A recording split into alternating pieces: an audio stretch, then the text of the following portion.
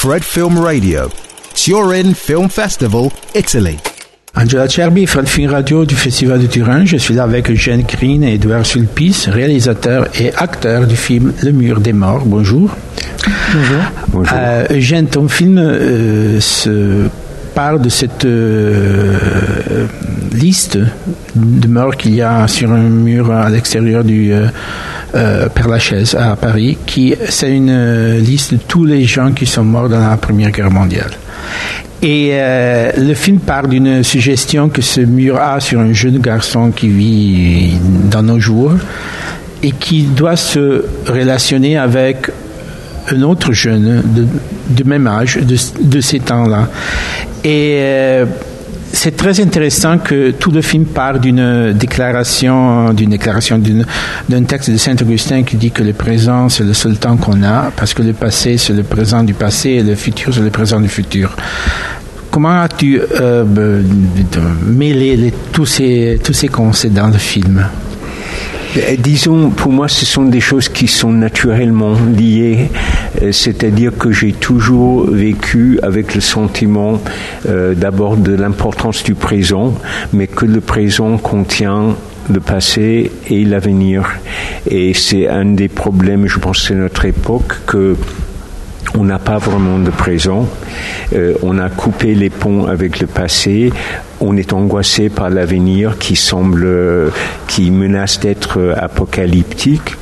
Et que dans ce qu'on considère comme le présent, des gens en fait ne vivent pas dans le présent, mais ils vivent dans des écrans où il y a une réalité qui n'est pas une réalité et du coup qui les coupe de leur présent. Ça me frappe toujours dans la rue de voir des gens qui marchent dans la rue, qui ne voient rien, des personnes et des choses qui sont autour d'eux, mais qui sont concentrés sur leur écran et qui sont en train de manipuler leur téléphone.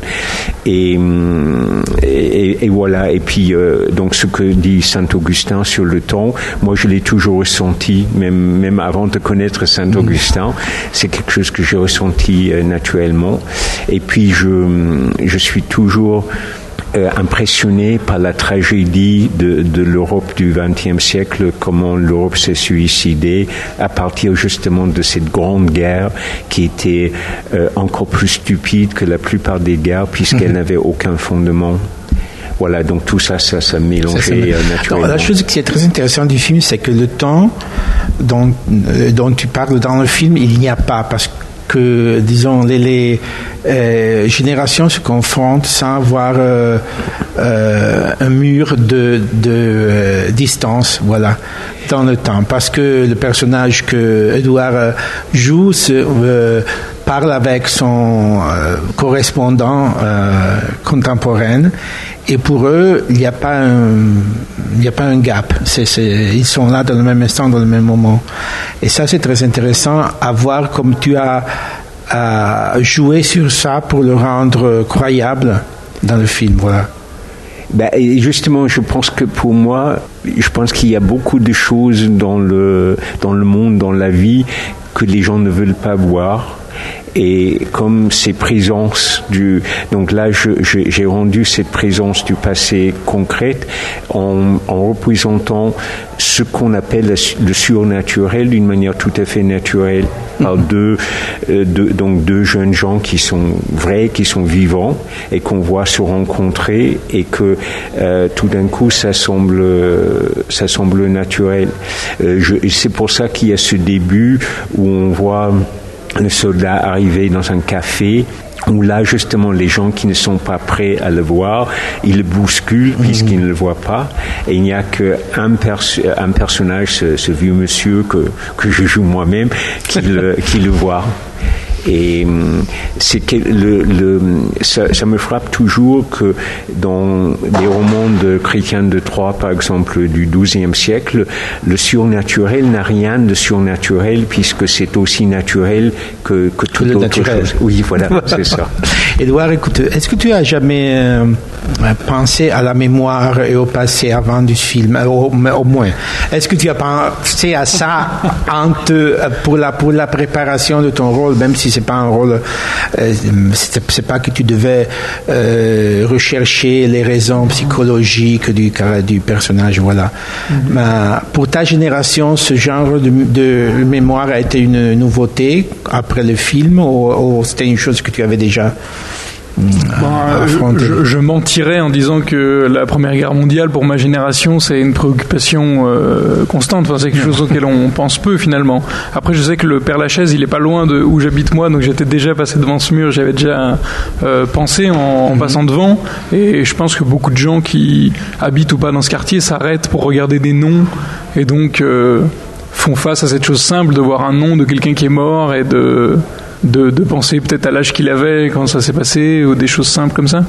Et après en effet le rôle c'est pas de se projeter, enfin d'essayer de jouer vraiment un jeune de cette époque-là, mais de voir comment en fait j'ai l'impression que mon rôle même et le fait même de jouer c'est une tentative d'essayer de comprendre ce passé-là. Et donc ça se fait dans l'instant du jeu et pas forcément dans une recherche documentaire. Tu as une moyen parce que le jeune contemporain comprenne.